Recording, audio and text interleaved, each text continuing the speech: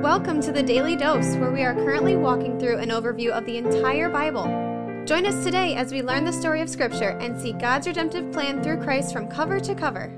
Let's listen to Matt Reisetter, Director of Christian Crusaders and the Cedar Falls Bible Conference. Today we're going to be in Matthew chapter 23, verses 16 through 22. Jesus is in the middle of pronouncing 7 woes against the scribes, the Pharisees, the teachers of the law, the Jewish leaders. We covered the first 2 in yesterday's devotion. Today we'll cover the third. Before we get to that, it is December 24th. I know many people will be listening to this after the fact, maybe much later, but we're getting to the end of the year. We had a $150,000 non-estate gift fundraising goal. We're at about $123,500 for the calendar year 2021. And if you're hearing this and would love to contribute, you can hear more about how to do that at the end of the podcast during Terry's announcements. As always, we don't want to continually beat the fundraising drum, and we're glad to have you here with us studying God's Word, whether you can support us financially or not. Let's check out verse 16. Woe to you, blind guides, who say, if anyone swears by the temple, it is nothing. But if anyone swears by the gold of the temple, he is bound by his oath. You blind fools, for which is greater, the gold or the temple that has made the gold sacred? And you who say, if anyone swears by the altar, it is nothing. But if anyone swears by the gift that is on the altar, he is bound by his oath. You blind men, for which is greater, the gift or the altar that makes the gift sacred? So whoever swears by the altar swears by it and everything on it. And whoever swears by the temple swears by it and him who dwells in it. And whoever swears by heaven swears by the throne of God and by him who sits upon it. So the scribes and the Pharisees, again, the scribes are the people who interpret the Torah, the Old Testament law. The Pharisees are the ones who expound on the theological implications of the law. Both groups are religious muckety-mucks who are abusing their power, misguided in their understanding of God, misapplying of God's heart for his people and for the nations, and very self-righteous and condescending in the process. They're looking to destroy Jesus. Jesus is about to go to the cross. He knows that, just a couple days from where we're at in the text, and so he's unloading everything on these guys that he's got before he goes. I believe, in part, so that when we read these scriptures that the Lord had Matthew write down, we'll better understand the gospel, we'll better understand the pitfalls of religion, and we'll be more equipped to represent the kingdom of God during our time as believers. So what's happening here? Well, the scribes and the Pharisees, in typical fashion, they're well known for this, have a penchant for focusing on the superficial stuff that doesn't really matter. And so they're differentiating, they're kind of bean counting and kind of being really particular about if somebody swears on the altar or somebody swears on the sacrifice that's on the altar, or somebody swears by the gold that is given or by the temple where the gold is given. These are nonsensical peripheral issues. Not even peripheral. They're just silly. They don't matter at all. But these Pharisees and scribes and all their self-righteousness and religious, ritualistic, man-made systemization of everything have decided to care about this stuff, and Jesus is ripping them for it. You might remember back during the Sermon on the Mount in Matthew chapter 5, which we did Daily Dose devotions on, of course, Jesus specifically addressed the issue of oaths. And Jesus said to the people who were listening, don't take an oath. Don't swear by God. Don't swear by heaven. Don't swear by the earth. Rather, just let your yes be yes and your no be no. That applies to us. Because if you understand the way things work, God is always aware of what we're doing. And whether we're swearing this or promising that or